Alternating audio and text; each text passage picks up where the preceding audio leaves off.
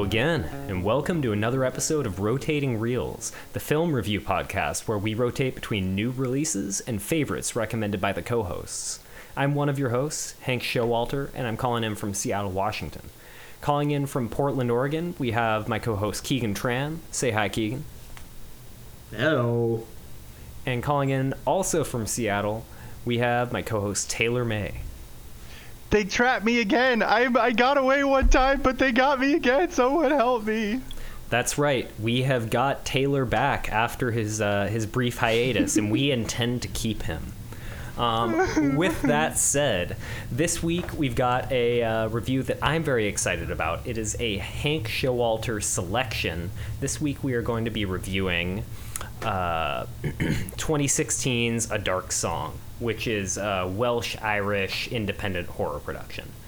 We'll talk more about that when we get to the review proper, but before that, a couple pieces of business to get to. First of all, as ever, just want to remember everyone that we have a Patreon. So if you go to rotatingreels.com, that'll take you right to our Patreon, where if you subscribe for the low rate of $5 a month, or more if you're feeling generous, you can get access to our side show, which we call Rotating Reels After Hours. It's kind of like Rotating Reels, except we're even looser than on the main show. Not everything is a review on After Hours. Sometimes we just have arguments. Sometimes we have shootouts between favorite movies in a category or favorite streaming services. Anyway, we get up to all sorts of nonsense over there. And I'm excited to announce that we have a brand new episode of After Hours dropping next week. I won't tell you more about it now, but if you're interested, check out rotatingreels.com. Now then, that is my shameless plug for the Patreon. Just want to say that if you'd like to support us, but you don't want to pay any money, feel free to head on over to the iTunes Store, Apple Music. I don't know if Amazon does podcasts, but if they do, head over there and just drop us a review. Reviews really help us just kind of, pop up when people are searching. So it's greatly appreciated if you feel like doing that. Okay, that's the second shameless plug. First for the Patreon, second for just reviewing us. Now we have one last order of business before our review of A Dark Song, and that is everyone's favorite segment, What We've Been Watching. So, for those of you that are new here, before we do the main review, each of the three co-hosts gets 3 minutes to talk about what we've been watching or reading or playing for the past week, just kind of covering how we've connected with the culture over the past 7 days. So, that said, I'm going to hand it over to Taylor May. Ooh. You got 3 minutes. Tell us about what you've been watching. Well, I haven't had any kind of internet access for about a month. So, I've only been a couple things since I've got back, but one of them I'm really excited about. It's called Katla. Have you guys seen this on Netflix, either of you guys? No. Oh, so it's an Icelandic production, and so the language is mostly in Icelandic, but there's great moments when they meet, the Icelanders meet other people that don't speak Icelandic, so they communicate in the only language they all know, which is English. But it is a really interesting sci-fi fantasy blend story. Katla is the name of a real volcano. It erupts periodically, and there's been some shenanigans going on with the latest eruption, and the poor people that are left in this town have to deal with all the craziness coming out of this volcano. I don't want to say any more, because just saying even a little bit might ruin it. Not ruin the whole plot, because every time you think you've got a good feel on what's going on, they just throw another wrench in there. And so there's only one season out so far. It came out this year, but they ended the season with a good setup for another season, so I'm looking forward to it. That's, again, available on Netflix. The only other two things I watched, I know both you guys are going to laugh at me so hard for these. I watched two single-season Masterpiece Theater series from BBC. The first one was Wolf Hall, which is about, it's about King Henry VIII's, marriages and beheadings and all that jazz, but it's all through the lens of Thomas Cromwell, I think great-grandfather of the Cromwell that would eventually, take over Parliament and everything. A little spoiler there. So that was a real treat. Costumes are great, all very historically accurate trappings and settings and everything. So really enjoyed that one. And then the second one, I haven't finished yet, but it's, again, Masterpiece Theater. It's a screen adaptation of War and Peace, the famous Tolstoy novel. I've always wanted to read War and Peace, and then I look at how big it is, and then I think I'm never going to read that. Maybe if I'm trapped on a desert island or something. So this has been nice, and the cast is really incredible. It's the story itself is kind of meandering, and I get the feeling they had to cut a lot to fit it into 8 episodes, each an hour long. But if you're ever gonna read the actual book, then go ahead and watch the BBC miniseries. I think you'll get a lot out of it. And that's it. That's all I've watched recently. That actually sounds like a significant time investment. So even though it was 3 things, I think that counts as a heavy watch week. That first one, the Icelandic one, what's it called again? And we can find it on Netflix? Yeah, it's called Katla. Katla. Katla. Okay. Yeah, and it's on Netflix. Yeah. Taylor, that sounds like the most boring week of European cinema that I could ever imagine. I just want to nap on your couch hearing what we've been watching. You want to nap on his couch? I would imagine that's what Taylor was doing, was probably just sleeping through it and then telling us he liked it. No, honestly, the costuming really gets me through a lot of these period pieces. Just, like Gotcha. in War and Peace, they got the M lapel, which was like a real brief thing that happened in the early 1800s, late 1700s. So it's always fun to catch those little things. I love hearing your fashionable menswears takes, Taylor, because I try and look good, but I'm not that in the know. And then I hear you using these specific terms for specific items of clothing, and I'm like, I'm glad someone's thought about this. I'm glad to know I have options. Yeah. Well, I'm not so knowledgeable that I ruin it for myself, but I know people that can't watch Downton Abbey because the door moldings are very clearly not. Those were clearly added in the 50s, and that is not appropriate. So I can't even watch Downton Abbey because the door moldings are off. So I don't go that far as to ruin it for myself. Yeah, You're still an enjoyable like person to be around. Yeah. You're not an insufferable prick. Just a prick. Yeah.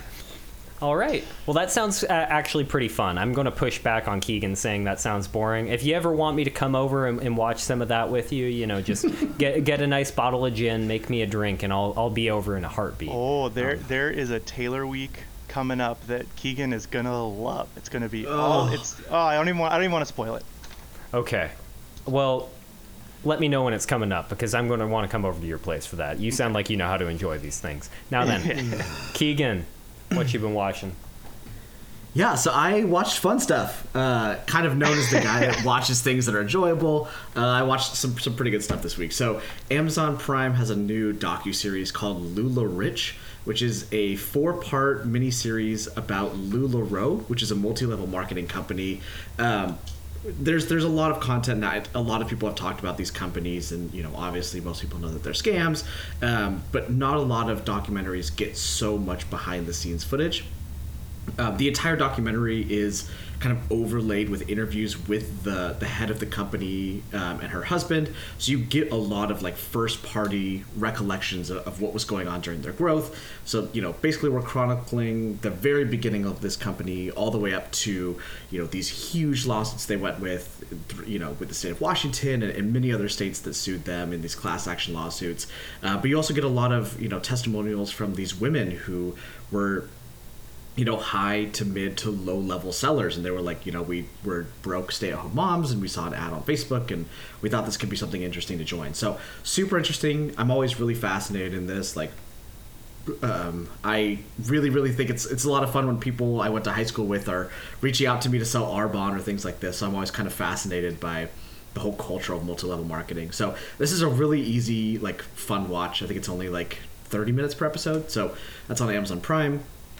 I recently restarted my watch of Full Metal Alchemist Brotherhood, which I honestly consider to be one of the best anime series of all time.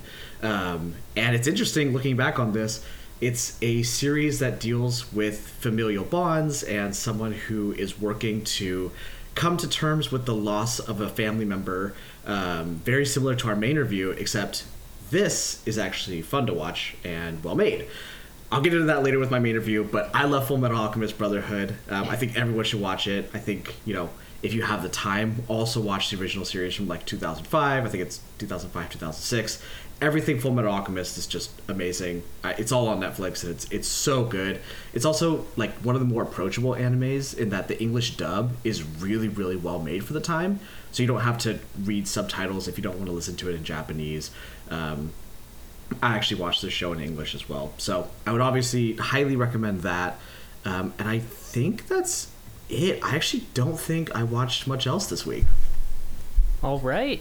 So, yeah, I just want to say I love Full Metal Alchemist, both the original and Brotherhood. So super excited that you're rewatching it. Bristling a little bit about your comments relating to our main review, but we'll fight about that later. With that, I'm going to get into what I've been watching. So, I don't have a super light what I've been watching week this week, but it is a lot of things that I've been watching for the past few weeks, so I'll keep it quick. So first of all, Wellington Paranormal. Been watching that for, I think, almost 2 months now. Maybe over 2 months. It's a spin-off series of What We Do in the Shadows. It's still as good as ever. I love it. Every time there's a new episode, I'm pretty thrilled. And actually, I think there's a new episode for me to watch tonight. So that's awesome. If you like comedy, if you like kind of a mockumentary style, it should be up your alley. Also been watching What We Do in the Shadows. It's the aforementioned series that Wellington Paranormal is a spin-off of. What We Do in the Shadows, they're airing their 3rd season now, and the first 3 episodes have aired already. Loving it. It is as good as the series ever been. It may even be the best the series has ever been. I want to wait to say that for sure until they finish airing the 3rd season, but it's pretty damn good. I'm really enjoying it. No fears that it's going to go downhill. It seems like they've hit a solid stride here. Besides that, I mentioned that I've been doing a season 1 to the end rewatch of Survivor. And I broke my own rules on that because I got to season 5 and remembered why people don't recommend watching every single season. Survivor has some stinker seasons, though on the whole, I do still heartily recommend it. Though the first one I'd say to skip is 5. It's forgettable. Well, actually, it's not that forgettable. It's just kind of shitty. What makes as someone who's not watched much Survivor, what makes a season shitty compared to like a good season? Just a complete lack of likable characters. Then also like some drama that's kind of distasteful to a modern audience. There's some things that are handled back then. There's like a what they called Grindgate occurs in Survivor season 5, where someone is like grinding on one of his female tribe members at night. And in the way it got handled back then in like 2003 or whatever was basically everyone laughed and they're like, she's probably lying, and they voted her out. And for an audience member in 2021, you're like, oh Jesus, that's I hope not how we would handle that today. So anyway, there are seasons you can give a miss to. Some social elements haven't aged that well, and season 5 doesn't have a single likable character anyway. Got it. Besides that, I've also been doing a season 1 and on rewatch of RuPaul's Drag Race. Nice. Nothing so distasteful there. I like Drag Race. It's kind of zany. It's like a fairly wholesome good time, despite all the drama that goes on between the various drag queens. So yeah, if you want a reality competition show, Survivor and RuPaul's Drag Race are both great options. Besides that, the only thing I watched this past week was A Dark Song, which is our main review. So I have to ask my co-hosts, are we feeling ready to get into it? Yeah. I do want to see a crossover between RuPaul's Drag Race and Survivor, where they put all the drag queens in their drag queen outfits on the island and make them deal with it. There's part of me that's like, maybe they'd kill it. They might have like enough materials in the outfits that they'd be just ready to survive for like the entire 39 days or whatever. Yeah, they got Rope Party in there. Yeah. But so anyway, A Dark Song. So for those of you that are new to the show, we review one movie per episode, and we review it in 2 segments. The first is a spoiler-free segment where we talk about all the stuff we can without spoiling plot points of the film. You know, we can talk about cinematography, scoring, acting, costuming, you know, all those things that are probably not going to spoil the movie on their own. Once we kind of conclude all we can say in that segment, we'll give you a warning, and then we'll move into spoilers. If you haven't seen the movie yet, feel free to hop off after that warning. If you don't think you'll see the movie, feel free to continue watching. And that's kind of our structure. So for now, we're sticking to spoiler-free stuff. I'm going to pull up an IMDb blurb of the movie, so if you haven't seen it and you want to hear our spoiler-free review, you at least have some context. So here's the blurb. A determined young woman and a damaged occultist risk their lives and souls to perform a dangerous ritual that will grant them what they want. I think that doesn't quite do the movie justice. There's maybe some wording I would change around in there, but I recommended the movie, so I'm not going to harp on my opinions too much here. I want to hear what my co-hosts have to say. So since Taylor started off what we've been watching, Keegan, why don't you start us off with your general spoiler-free thoughts on the film? He's already shaking his head. Don't do that. I don't think you want to do that. Do you want to reconsider? I think you might want Taylor to go first. All right. At Keegan's request, Taylor, you want to go first? I love the idea of this movie. I love the concept. I think it was really well done. I liked a lot of the plot points. The acting was great. Cinematography was great. The movie's pretty gross. That's the only thing I would say. Pretty gross.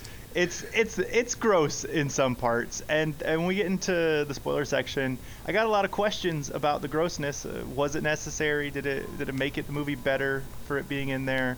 But otherwise, no. I liked the idea a lot. They went all the way with it. Played with a lot of interesting stuff. So yeah, I liked it. If you like kind of occult movies or you like kind of gross movies, I think you're gonna love it. All right. Now then, I think that Keegan, you've waited long enough. You feel free to unload your opinion here. I actually felt so strongly after watching this movie. I wrote a little op-ed in bed after the movie wrapped. I felt so passionately about this. So sometimes, you see a movie and it fundamentally changes your perception of what a film can be. It'll shake your preconceived notions of the things you typically enjoy. It'll expand upon your understanding of cinematic language. So this week, in preparation for an episode of the show, I watched a movie with its minuscule budget, microcast, single-shot location, and introspections on life. Quickly became one of my favorite films that we've ever reviewed. Between painstakingly slow shots and disorienting cinematography, I felt myself enraptured by each minute I sat watching. But enough about Richard Schenkman's The Man from Earth. So switching to a dark song, I find this movie absolutely abhorrent, and I hate it so much. But also, I feel that hate is too passionate a word for my emotions on this film. Calling a movie abhorrent and hateful implies a passion that I just don't feel about this movie whatsoever. And the only thing I can say about A Dark Song is that I feel an apathetic disdain towards it. And I truly find nothing enjoyable in the experience of watching it whatsoever. I enjoyed this movie so little that I considered texting you guys ahead of this review and asking to sit this review out, as I truly feel that there's no discourse that I can add to your review whatsoever. I truly feel that this is the worst movie that we've reviewed, and I am just absolutely baffled that anyone could feel so strongly positively about this movie that they would want to watch it in this kind of forum. I don't have anything else to say. I just really was baffled and disgusted by this movie in a way that I don't think pushed me to think about anything differently, right? So we watch something like Suspiria or The Evil Within, which have incredibly graphic and scary imagery. Things that are honestly kind of gross to think about ever happening in real life. But in a way, I can enjoy the goofiness of it, or in something like Suspiria, I can appreciate that this is, a graphic retelling of an Italian movie from a different era. And I can kind of get myself into that mindset. But with this movie, I I really am at a loss. And I tried to read some op-eds and some other things about it afterwards to see, you know, the people that do enjoy it, what stuck out to them so much. And what you read the most is that this is just the most, you know, honest showing and retelling of occult stories, and, you know, the most accurate recollection of that's been put to film in modern history that we have, at least.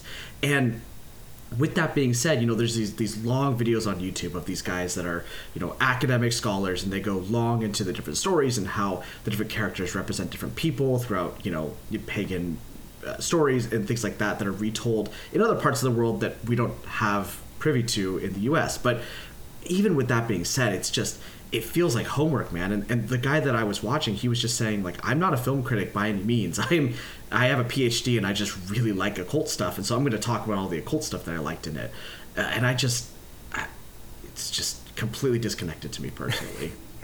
Just has never interested you, the occult stuff. No, and I would never watch. There's movies we watch on this show that I'm like, it's not for me. But, you know, even like Magic Mike XXL, which I might have been a little hard on. I think it's Freudian there, but I was a little tough on. I think there's still an audience for it, and I still had fun watching it to some extent. And I'd be like, there's people I'd recommend it to. I would never recommend anyone watch A Dark Song. Truly. Do you not know? Like, have you ever been friends with someone that got like way too into the occult stuff? Not until I met Hank. Oh, so I think to wrap all that up, would it be safe to say you're not all that warm on this movie? No, I'm truly, and it's like, I don't hate it. Like, I feel like I'm coming off so negative, but it's just, I wish this movie didn't exist. Truly, maybe a spoiler for our show, Rotating Reels. We just interviewed a relatively high-profile director who said, you know, I watch movies sometimes and wonder, how could this budget be better allotted to a better story? And the entire time I'm watching this, I'm like, the funding that went into this movie, however small it must have been, there are infinite possibilities that I would rather see it rerouted to have those stories be told. Interesting. Wait, infinite? Infinite's a big word. It's not a big word, but it's a big concept that I agree with my use of.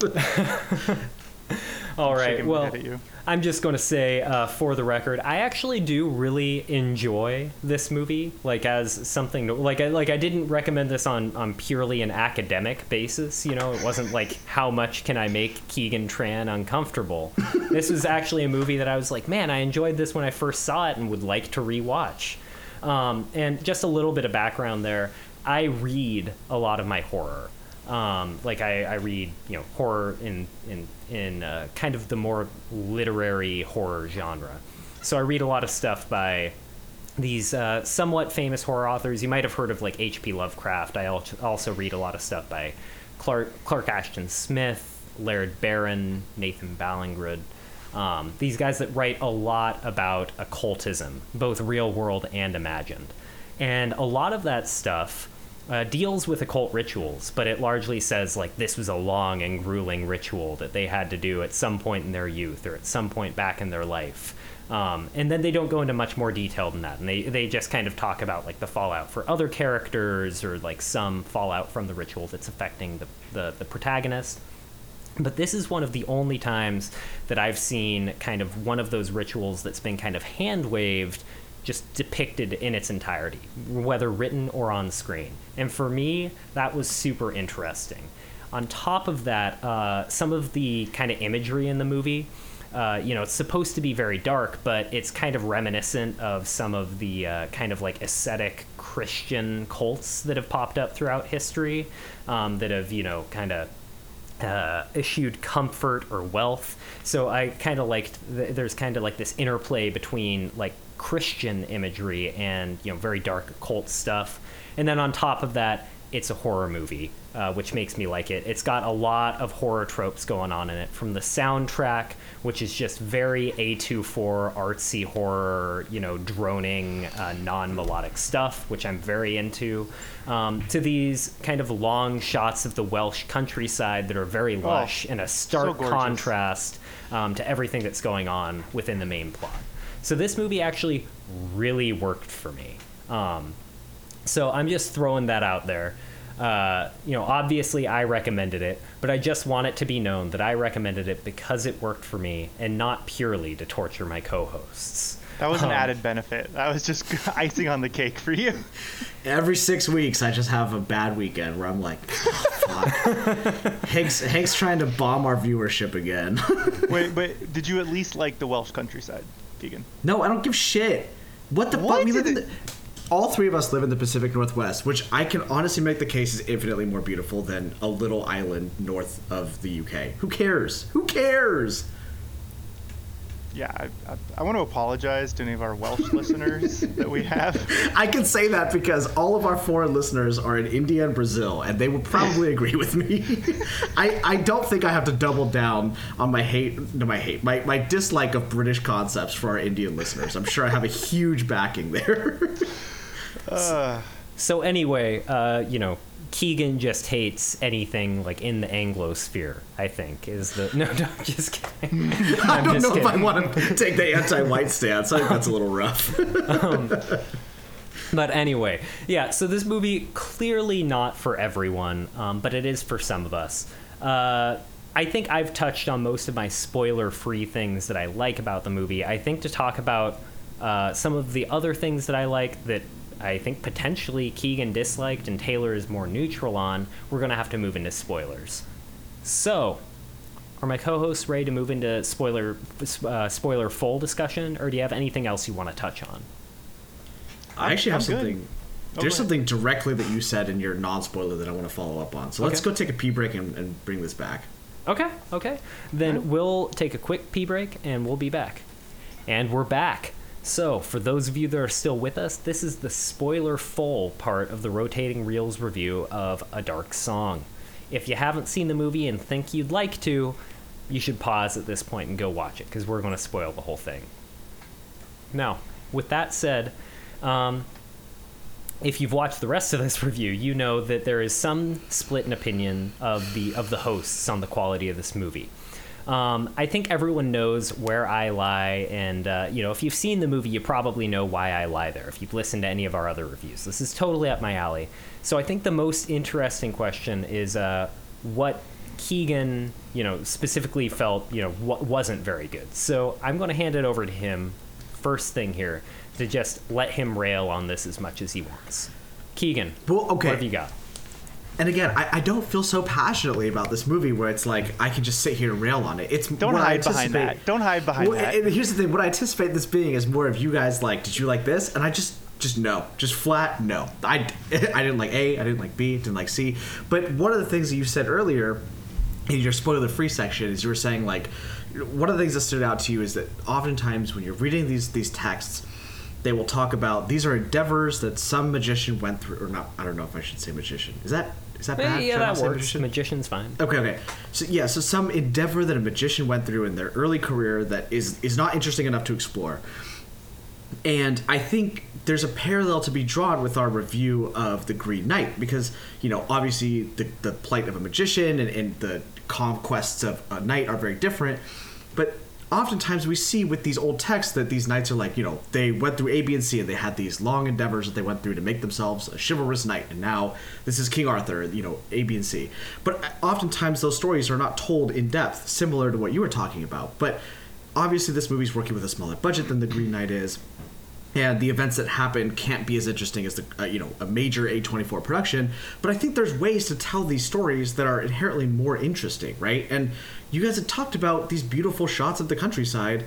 I know that we're working with a smaller, contained setting and things like that, but I just feel like artistically there's a more interesting way to convey a story of someone going through a plight of their early career of something that would often be a side story or a short blurb during a longer tale. Like I didn't feel like there was anything visually interesting about this that couldn't have just been wrapped up as, oh, he helped a woman in her house, she was a vengeful mother who had lost her son, and right, like I just don't think devoting 2 hours to this story is what the actual narrative requires.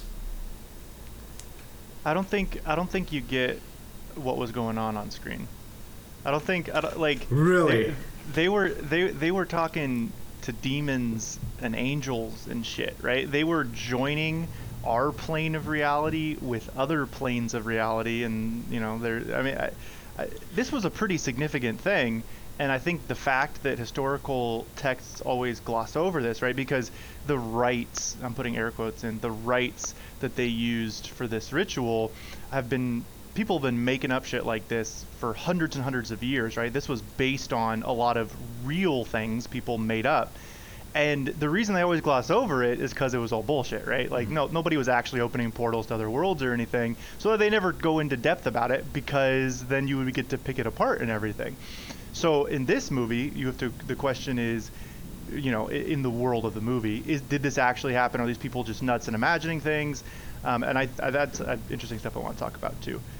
What is? But real okay, and so to what's follow not. up on but right? If it is real, right, they're literally talking to demons and angels, and we're getting a peek behind the curtain. We're seeing what the wizard does to actually make all this stuff happen. No, we're not. Here's the thing. If we're looking at the Green Knight, by exact comparison, Sir Gawain never spoke to 8 300 feet tall nude blue giants. He never talked to a fox in the woods. These are things that inherently, I agree, are made up first for the sake of folklore, and they're interesting stories to be told by fireside. But show me these things. Don't tell me. And again, I understand we're working with a smaller budget, right? We can't do a 1-to-1 of the Green Knight, but show me an interesting conversation between people talking to gods or talking to the devil, right? Like, I just don't think that this needs to be applied to the medium of film. I actually think, were this a short story, I think it would be a lot more interesting. But in the same way that we're conversing with gods and we're talking, a demon is using my son's voice to talk to me. These are things that could be way more interestingly explored than like, oh, you say it's working, but it's not working. You drown me in the bathtub. Like, it's nothing there is visually interesting. It's in concept very striking, but watching it is not enjoyable in any means. I'm actually going to disagree. I think that it is pretty visually interesting. I honestly just thought like the composition of shots was really impressive to me throughout. And the drowning scene in particular, obviously the drowning is pretty icky. Like, I'm not like, oh man, I loved watching him drown her. But there's the post drowning scene where you have kind of the shot that's half in, half out of the bathroom, where he waits a moment before fishing her out and doing CPR. Like, that whole lingering shot, I thought was visually spectacular. So I think this might be a taste difference, which is fine. I'm not saying you're necessarily wrong. Like, obviously, if you were bored while you were watching it, that's your decision to make. I'm just saying that I don't think that... it's the wrong one, but it's your decision. You chose to be a contrarian, a boring contrarian. Well, no, what I'm saying is more, I think that...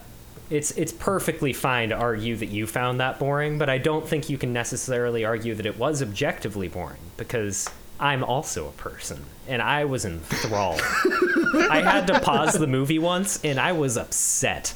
And then also... That is in stark contrast to my experience, where I actually had to watch this movie 3 different times. I had to bring myself to enjoy it. I would each time get myself up to them talking in the car, and I was like, we got to do this. I have to watch this.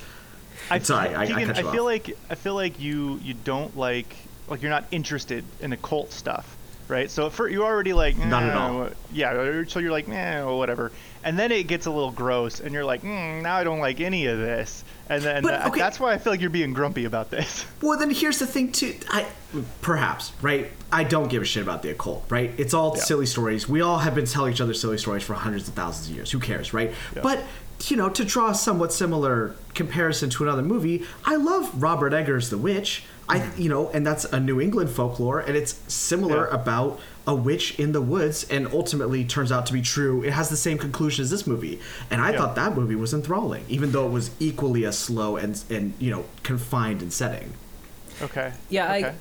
I guess though, I love The Witch. I'm not going to be like, this is better than The Witch. The Witch is better than A Dark Song. Like, I'm not going to get out here. Yeah. But I would, there are a couple things that I would say to that, which is, first of all, I don't really think A Dark Song, I don't think comparing it to something that's based on folklore is quite an apt comparison, because I think this sort of occultism is not something that you ever really stumble upon. And in stories about people that practice this sort of occultism, it's rarely something they've stumbled upon. It's something they have searched for. They've found self-proclaimed experts that claim they can teach them, and then that happens. Whereas folklore is something that's passed down around you. It's something that kind of happens to you. It's part of your surroundings. And I think all that is to say that kind of the accessible nature of The Witch, I think part of the reason that it was so popular with such a pretty broad audience for a horror film is that it is a movie about folklore. It's something that's kind of like this shared New England thing. You know, it's like the setting is familiar. We're all familiar with this kind of like puritanical background. It's something that's fairly familiar and accessible for a lot of audiences. This movie, I think, is inherently unaccessible because it's calling upon a lot of imagery and a lot of practices that are not at all familiar to most audiences. Like, lots of people have never seen, like, the Sephiroth or anything from the Kabbalah. You know, lots of audiences have never read, you know, like the Lesser Key of Solomon, or what's the book they're reading from? The Rite of Abramelin. Like, that's a real book, but most people, like, they hear Abramelin and they don't know Abramelin. It's a medicine, or what's like an antibiotic, But that's beautiful, right? Because there's this whole through line in the Western world of occultism as practiced by the aristocratic type people, right? By practiced by very privileged people that thought they could find the secrets to the universe and everything else, and they kept it secret and had secret societies devoted to it and everything else. And so that there's like, that is wholly different than when there were witch burnings or things like that, right? This is like rich, fancy people fucking around with shit. And that's what these books were written for. It was who they were trying to sell the books to. And this is just sort of an exploration of those rituals that never get any time themselves. Yeah, but go ahead. Just one thing is like, and I think the key difference there is that in The Witch, this is interesting. It's something that, you know, seems like it could happen to a normal family in some sense, but A Dark Song is about someone that had a lot of resources and used them and tried very hard to get to everything that happened in the film. And that motivation, I think, makes the impact very different. You know, it's very different to see something like The Witch, where it's like, this was an unfortunate thing to happen, whereas you watch A Dark Song and you're like, this is something you paid an exorbitant amount for, and you knew it was going to be terrible, and you still, like, went after it. And that kind of motivation, for me at least, adds kind of a different lens of interest to it. Okay, so two things to kind of tie into that. And the first is that I think maybe I'm being a little reductive in what I'm about to say, so just to preface that. But I personally, always kind of growing up in the West Coast, you know, for most of, if not all of my adult formative years, I have not lived a life near any religion or, you know, family that is anywhere near religious by any means. So from my perspective as a 21st century audience, right, the idea of a New England folklore and the occult presence in northern United Kingdom, these are both equally foreign concepts to me, and I think clearly, like, there are differences, which you guys brought up. You know, I think you did a good job of kind of separating those two, but from my perspective as a modern viewer, I don't know that there's enough to drive the difference when I'm watching the movie, right? And I like what you brought up about this is a movie about a person who is paying a toll for something that they invited upon themselves. And I think that's true, but also, you know, given kind of our roles that we play on this show, a lot of the movies that I watch and that I recommend to us are, you know, either anime or Korean thrillers. And I think there's this similar through line with a lot of Korean thrillers, you know, post 1990, that many of these are retribution stories where someone, you know, they do something horrible earlier in their life and they now have to come to terms with those things and the consequences of those actions. And so maybe I've seen them obviously in very different terms, but I've seen that through line of vengeance and not being able to forgive played out better in other kinds of, I don't want to say another medium, but another genre. But I guess there's just something about, there's a kind of distance where I just can't ever really engage with this movie. Okay. And, you know, that's fair enough. You know, like I think it's clear enough that you kind of I'm not going to argue like you didn't get what was Yeah. going on under the hood, But with that being said, yeah. I think I have enough dissent to this, and I don't want to derail any conversations further, right? Like, I think that there are merits to this movie that I think the two of you probably should discuss, that I would rather sit back for a little bit and kind of just observe and jump in here and there, as opposed to just kind of a, dueling argument about the quality of the movie.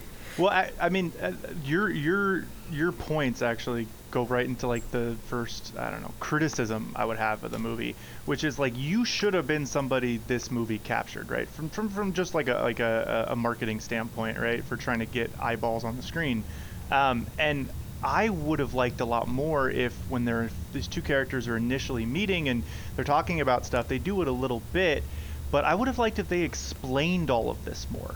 Right? Like they're talking about, he's like, what right did you pick and who'd you talk to and blah, blah, blah. And I think that might have helped, for people that, like, I've never read any occult books, but I have friends that have. And so I've kind of heard these things. So I'm not like an expert. And so I was like kind of lost with a lot of it. And I would have liked more of that explanation. I would have liked I forget his name, Solomon, yeah. I would have liked Solomon explaining to her, and we can learn through that process as she learns, and kind of going through the nitty-gritty more of it.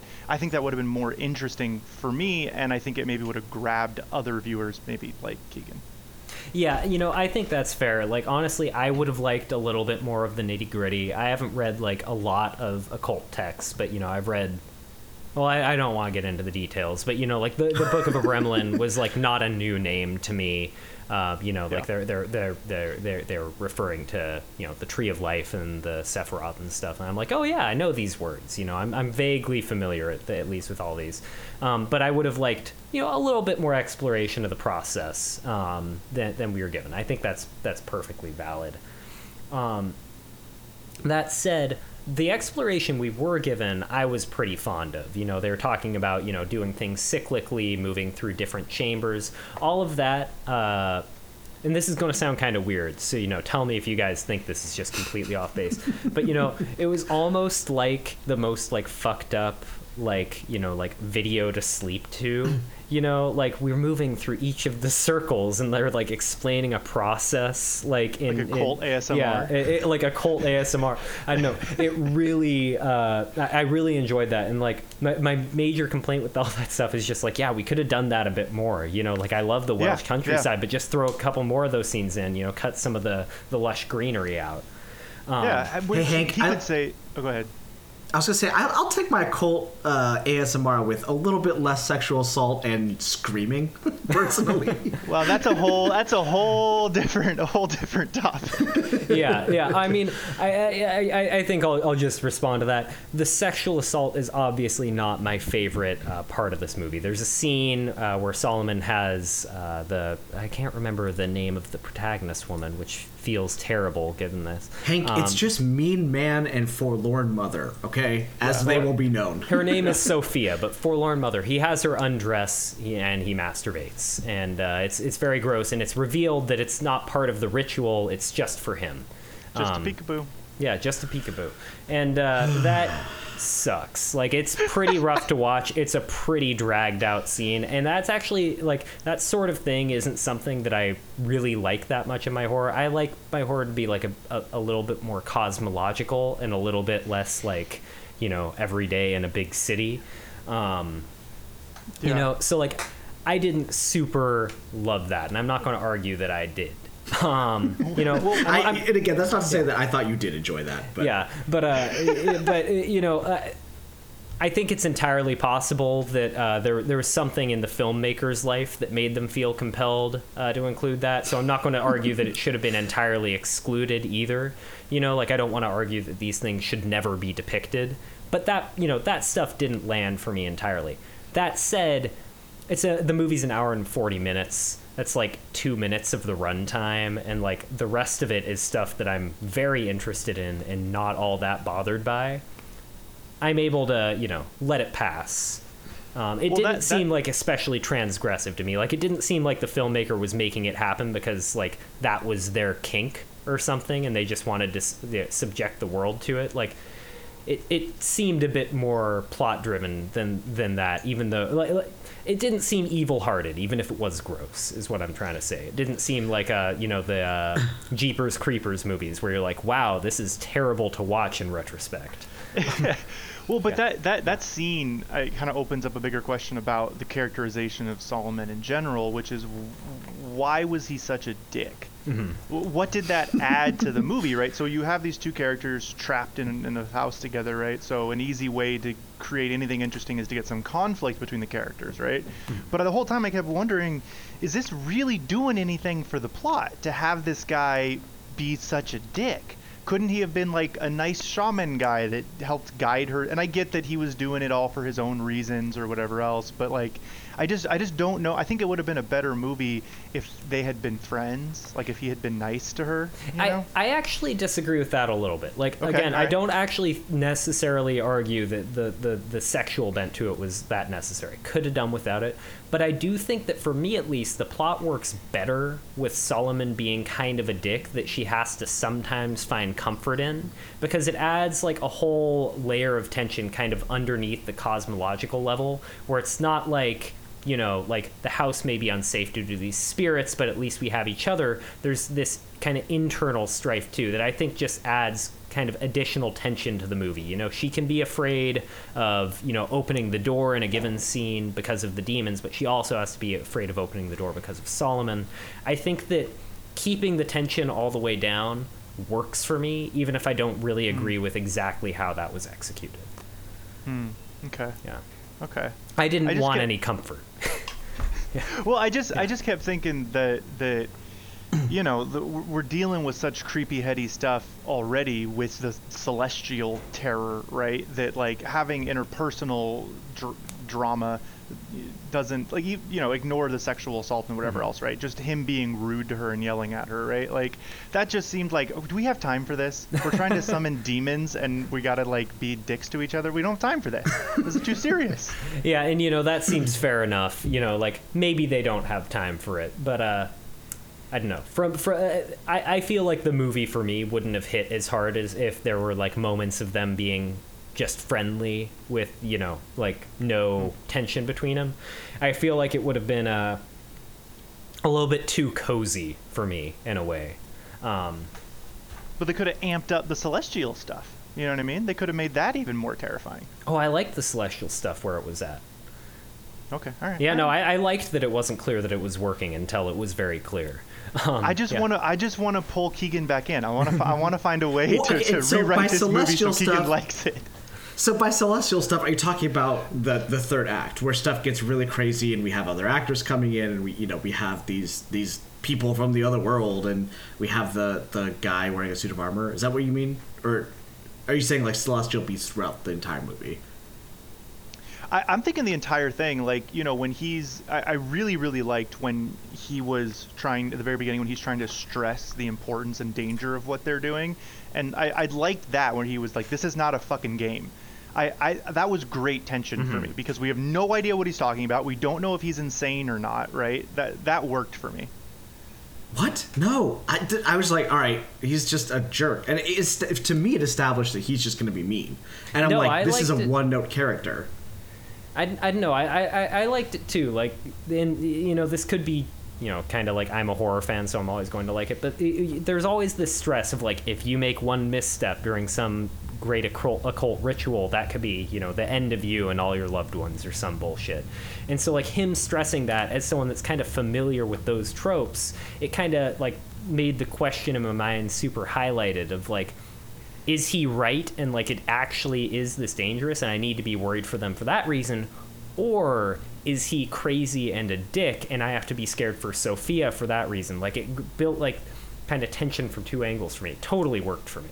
Yeah. Okay. Interesting. I immediately thought to fear for Sophia's character. Like the minute he just starts being crazy and says you have to call me Mr. Whatever, and like it's just basically like my gut reaction was true, and that's not fun to feel, right? That like. I knew that I should be afraid for her, but I didn't know. I mean, like, yeah. his jerkishness never proved to be anything other than him just being kind of a control freak, right? Like I just feel like he proves himself to be kind of a jerk from the get-go. And it's not that I needed redemption for this character, but it's like, oh, we're 10 minutes in, he's going to be a dick, and then he is consistently going to be a dick. I mean, he's just going to be our guide into the spirit world, who's also, also a dick. I don't know. Yeah. And I think, like, there might have been tension there, but I just didn't feel it. I'm like, there's not tension of, like, is he doing this because he's scared? It's like, he's just kind of a control freak, and he just is more concerned with keeping her in line as well as moving this along, as opposed to he's scared himself. Mm-hmm. Well, we really don't learn much about him, right? Like, we know that we can vaguely figure out what he's going to ask at the end, if all the thing goes through. But for me, it's like, if we're only going to have really two characters in this movie, we can't just have him be the guy who's a dick, right? We have to have a little bit of his motivation. We got to maybe tell a story of one of the other times you tried to do this ritual and what happened there and stuff like that. And one of the other things I think was... Oh, go ahead. I was just going to say, I can agree with that. I would have liked a bit more Solomon that wasn't just Solomon being a dick, Like, I would have liked, like, a little bit... he says he's done this 3 times before. It was successful once. Tell us about one of the times it wasn't. Just give us something to dread, Yeah. And that could have been a source of tension, like, from him, and that would have worked better for me. Just the interpersonal conflict just didn't... It wasn't enough to make me dislike the occult stuff, but it didn't help. Can we talk about the sister? The Sophia's sister. Yeah. Yeah, the one scene in the beginning where she meets with the sister and her sister's like, "You can't be doing this shit. I'm Catholic." Yeah, and she's like, "Oh, my little sister gonna save me." What would Richard think of that? Yeah. Yeah, what do you want to talk about? I have nothing to say, man. Get into it. Fuck? Why was that there? We don't need that. We meet Taylor, 4 characters. It sounds like you don't like this movie, man. Why don't you just come to my side and admit this movie kind of sucks? Stop trying to play. You're trying to be an everyman right now. You're trying to be neutral when it very much sounds like you didn't think this movie was good. Just admit it to yourself. I really liked parts of it, and I really disliked parts of it. I'm like, I feel both of what you guys are feeling. I think you're lying to yourself. I don't think there's anything in this movie that warrants anything towards even close to positive emotion. There's nothing that this movie does well that is like, oh, I feel like this is enough to counterbalance this trash. I like the big reveal at the end, man. Lost. I was there for it. I was there. I wish that had happened in the midway point. I wanted more giant naked alien or angels. I wanted more. That's exactly what I'm saying. I hated the angel. I loved the angel. The angel's my main complaint in the movie. What? No, I agree with Taylor 100%. You move that up, that becomes the giants from the Green Knight. You establish that this is otherworldly. Like, we're fucking around with things that are not of our human world and our understanding and science as we know it. And it's boom, we're in. We agree with him, and that is the circle around to make that character not a douche, because we're like, oh, he actually has seen this fucking giant helmeted man that comes into your room and grants you a wish. So he's not fucking around, man. We should listen to what he says. It needed to be more... there on. No, go. I'm just gonna say from there on, we trust him, and now he's infallible. Like, he is a character that we're like, I don't know what's going on, but I'm gonna trust whatever you say, right? And then all of this otherworldly stuff is like, it's front of our mind from there on. And out. If he's a dick, and if he's like, do as I fucking say, you're like, well, I guess there's giant alien angels, so we gotta do it. Yeah, I don't agree. So for those of you that for some reason are listening to this and haven't watched it, there's a giant angel that comes at the end, grants Sophia's wish, and it's actually my big complaint with the movie. I wish they'd never shown the angel. I was fine with all the demon stuff, but I really wish the ritual hadn't worked, because the whole point of the movie was to summon the angel. It didn't work for me. Having the angel work, that wasn't a satisfying conclusion to the story for me. I thought that this story should end in tragedy, more or less. Oh. And my little heart couldn't take it. Yeah, I didn't like it. Like, there's this scene at the end where, like, the demons are dragging her into the basement, and that's, like, the final tribulation before she meets the angel. When I watched it both times, I was like, they should have dragged her in, cut to black, roll credits. Like that was my You ending monster. for the movie. It was like you shouldn't have done this. Like, I'm sorry, Sophia, this was clearly the wrong choice. You hired the wrong guy. Solomon knew what he was talking about, but he was a dick, and he wasn't as pure as he needed to be for this whole thing. The demons gotcha. Like.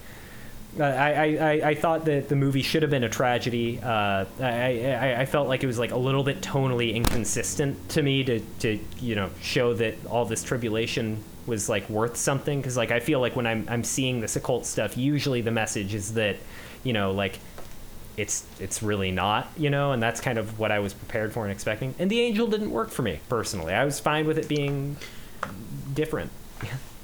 So, Hank, if you were brought in as a punch-up writer, let's say this, right? You're brought in on the script, and you're going to do some punch-ups, you're going to clean it up and make it the way that you think would be appropriate narratively. Your story would be two people in a house, there's a sexual assault, they're mean to each other. Okay, if I'm a punch-up writer, I took out the sexual assault. So that's gone, right? So we have two people in a house for 2 hours, they yell at each other back and forth, and then a woman walks out to a salty driveway. And then we're done. Like I just there's nothing. Okay, tell you what. No, she goes into the basement. Demons got her. That's it. Okay, so if I come in, version. I'm the punch-up writer. Here's how a dark song goes. This is a rotating reels first. I'm going to tell you my dream plot for this movie. Okay, so movie opens pretty much exactly as it was. We're introduced to Sophia, getting shown the house. We never deal with her sister. We have a little bit longer of her meeting Solomon, going through kind of the requirements for the ritual, a bit more information on the fasting, on the details of the house, maybe some geometric nonsense about the house. I'd love to see them drawing some lines and measuring some angles rather than eyeballing it. That's just me. But anyway, from there we get to the circle of salt around the house, all that stuff. We go through some of the ritual stuff. We have less lingering shots outside the house. We have more shots of the floor geometries, as well as of the books they're reading, the candles they're lighting, like a little bit more information about what's going on. There are interspersed moments of tension between them, not just to make David seem a dick, but partially because it builds up a bigger question in your mind of, even if this is real, is it going to work with this much internal tension? Then... there's, with all that happening, there's still the scene where David gets stabbed through the side, dies slowly of an infection. She has to continue going through the ritual on her own. She eventually gives up, but the ritual is complete at this point. The demons manage to capture her. They drag her into the basement. The end. I think that would have been better. I don't like your story either, man, to be honest. Let's get the director / writer Liam Gavin. Let's get him on the show. We'll run some of these ideas by him, give him some notes, see what he thinks. How's that sound, everybody? I'd say, hey, Liam Gavin, where do you live? Okay, because I'm coming to you wherever the fuck you live in your little shitty country of the UK, and I'm gonna be mean to you in person because I hate this movie. We're gonna invite him on. It's gonna be me, Taylor, and Keegan. Taylor is like pretty neutral to the film. Keegan is not, and I'm like, I liked it. Thanks.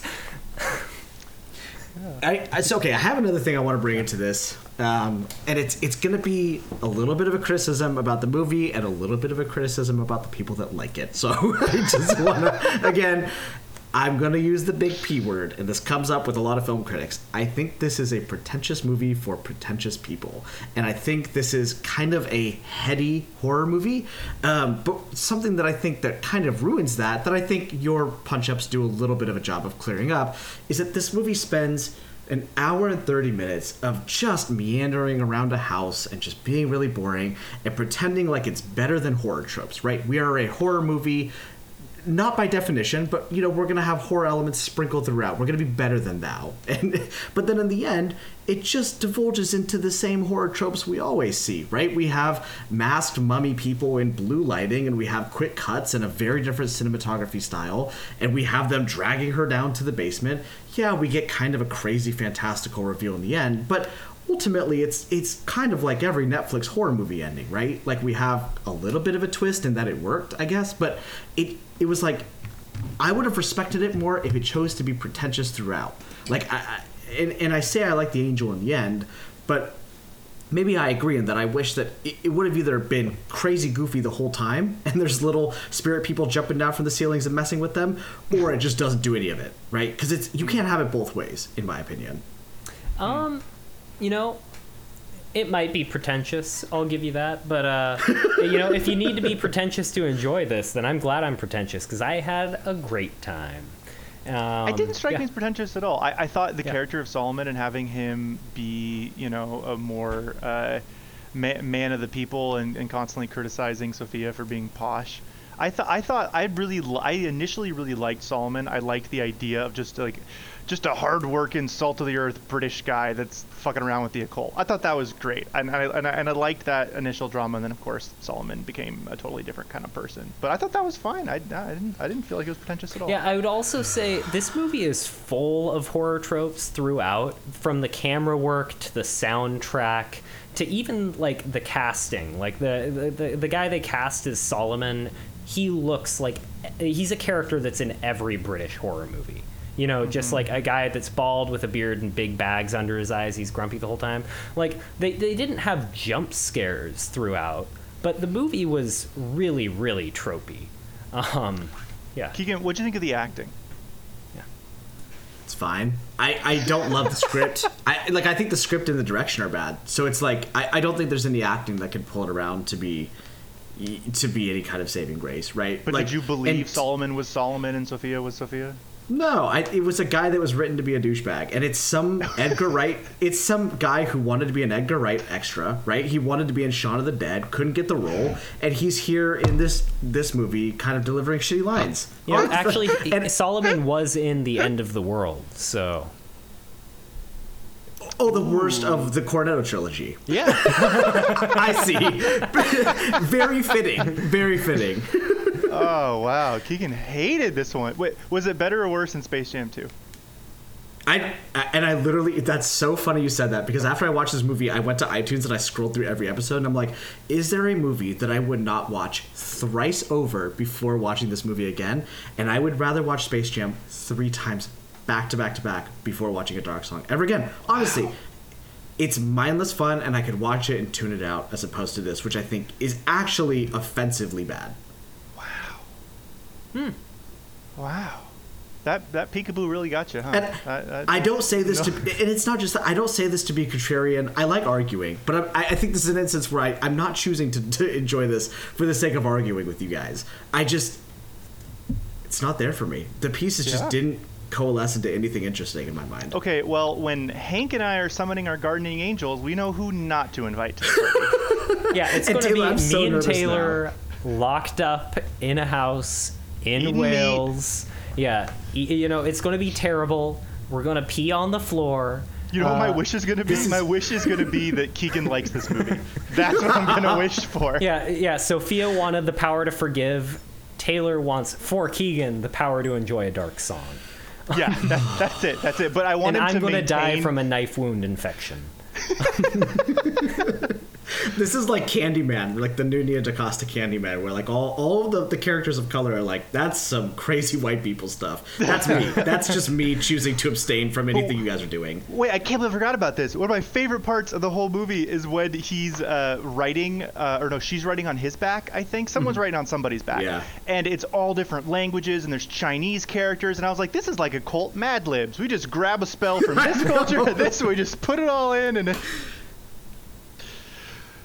Anyway, so it wasn't just white people, is what I'm getting at. I think it's time for some ratings. And you know what? I'm generous, so I'm going to let Keegan go first. Oh, I don't know if that's generous. All right, I'll give my final thoughts on this and give it a rating. I don't think that this movie warrants existence by any means. I just think, honestly, that this movie was completely uninteresting to me, and I think at best this was something that I'm completely neutral on, and at worst I think this was something that was kind of offensive and unnecessary. And I don't feel that this is a movie I will ever remember outside of, getting into a fun argument about it on our show. I don't feel particular about this movie in any way. And for that reason, I choose not to rate this movie, because I don't want to give it that Don't kind do of that. You allotment in can't my do mind. that. If you want to give Keegan it 0 to can 10, do that you got to if do he it. wants. I mean, or you can give it a 0 out of 10. Yeah. No, I thought about doing that, but I choose not to rate it. I honestly, I don't want to give it any more peace of mind. That's a rotating reels first, I think. It is. I think it is. Well then, Taylor, what have you got? Yeah, I'm gonna give it 7.5 out of 10 occult Mad Libs.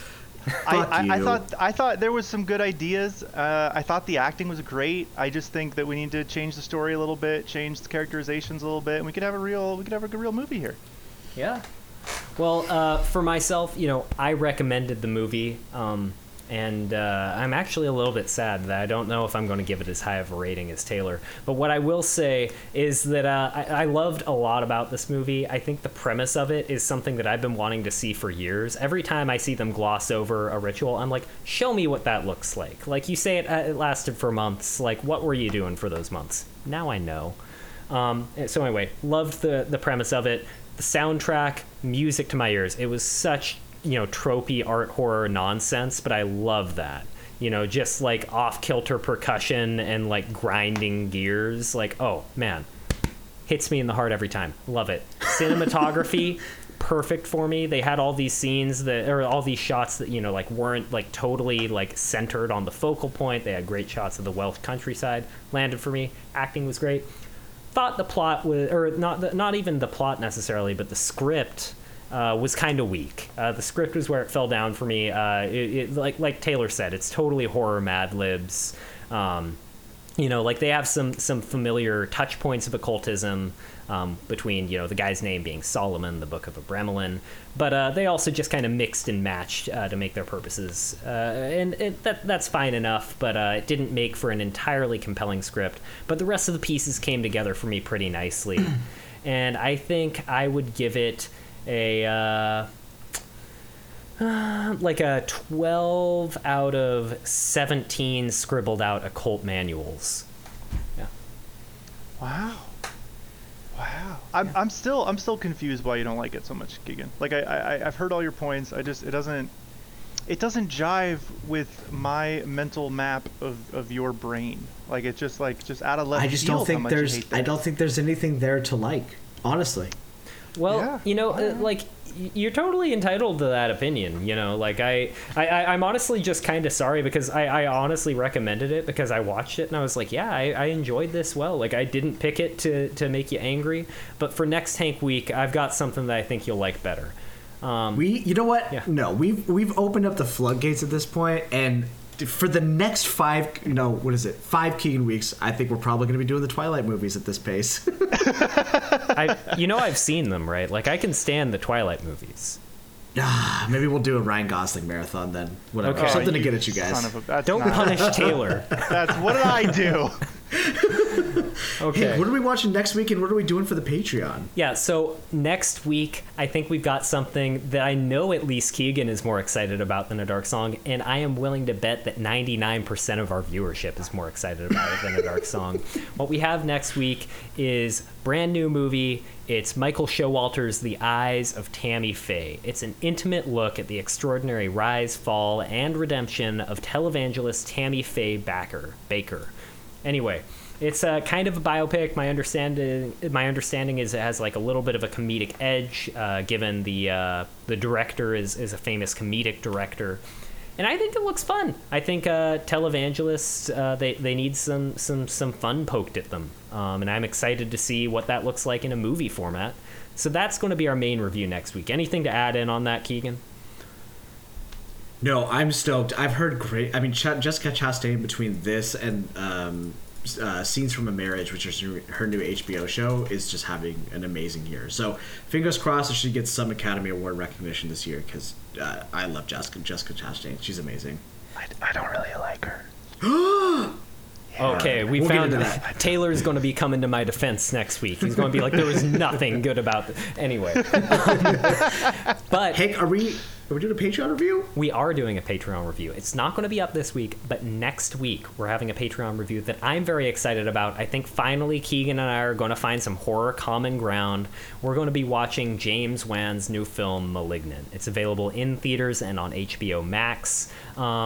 And I haven't seen it yet. I'm really, really excited to see it because I am a big James Wan fan. You know, you may call me pretentious, but I still love The Conjuring. You know, The Conjuring, Insidious, it all does it for me. And I'm excited to see a return to form where he's actually in the director's chair. It's not just his, you know, the properties that he's kickstarted. Or not kickstarted, but, you know, started off, like, not done on Kickstarter, but, you know, he put the spark to the property. Anyway, I'm really excited about Malignant. It's, like I said, it's on HBO Max, so you can watch it if you're, you know, you can watch it on your home couch, which I think is kind of ideal for horror movies. Don't get any shouting teenagers in the theater with you. Unless I'm there. But anyway, I'm really excited for it. And if you want to hear our review, you're going to have to check out our Patreon. Just because this one, even though we're excited, Eyes of Tammy Faye is going to be our main week review. You know, we got to have something that's not horror in there. We can't stack up too many horror reviews, except for you diehard Patreon fans. So anyway, that's coming up on Patreon. So next week, keep your eyes out for both of those. Also, check out our interview that we just recorded a couple days ago with Richard Shankman, director of The Man from Earth. It's probably going to be up at the same time that this episode goes up. So if you're hearing me say this, just go back onto Spotify or iTunes or whatever, check that out. Richard Shankman was a super cool guy. He made a super cool movie. And I totally encourage you to hear what he has to say. And then also go watch the movie, The Man from Earth. And that's all I've got. Pay for it. Yeah, definitely pay for it. You know, Go buy it. It's fine to pirate it, according to him, but I think that all filmmakers deserve a couple more bucks in the pocket. So go buy it. Except Michael Bay. He doesn't need any more bucks in his pocket. Yeah, Michael Bay is doing fine. It's the only one. But anyway, that's all I've got to say to close out this week. Do either of my co-hosts have anything they want to say before we go? Don't watch A Dark Song. I'm so excited to be back. I missed you guys so much, mostly for the positivity. We miss you too, Taylor. And just for the record, the only reason Keegan's been so salty this week is Taylor's back. It really twisted him in a knot. Oh, they're there. Anyway, join us next week for the Eyes of Tammy Faye. Hank out.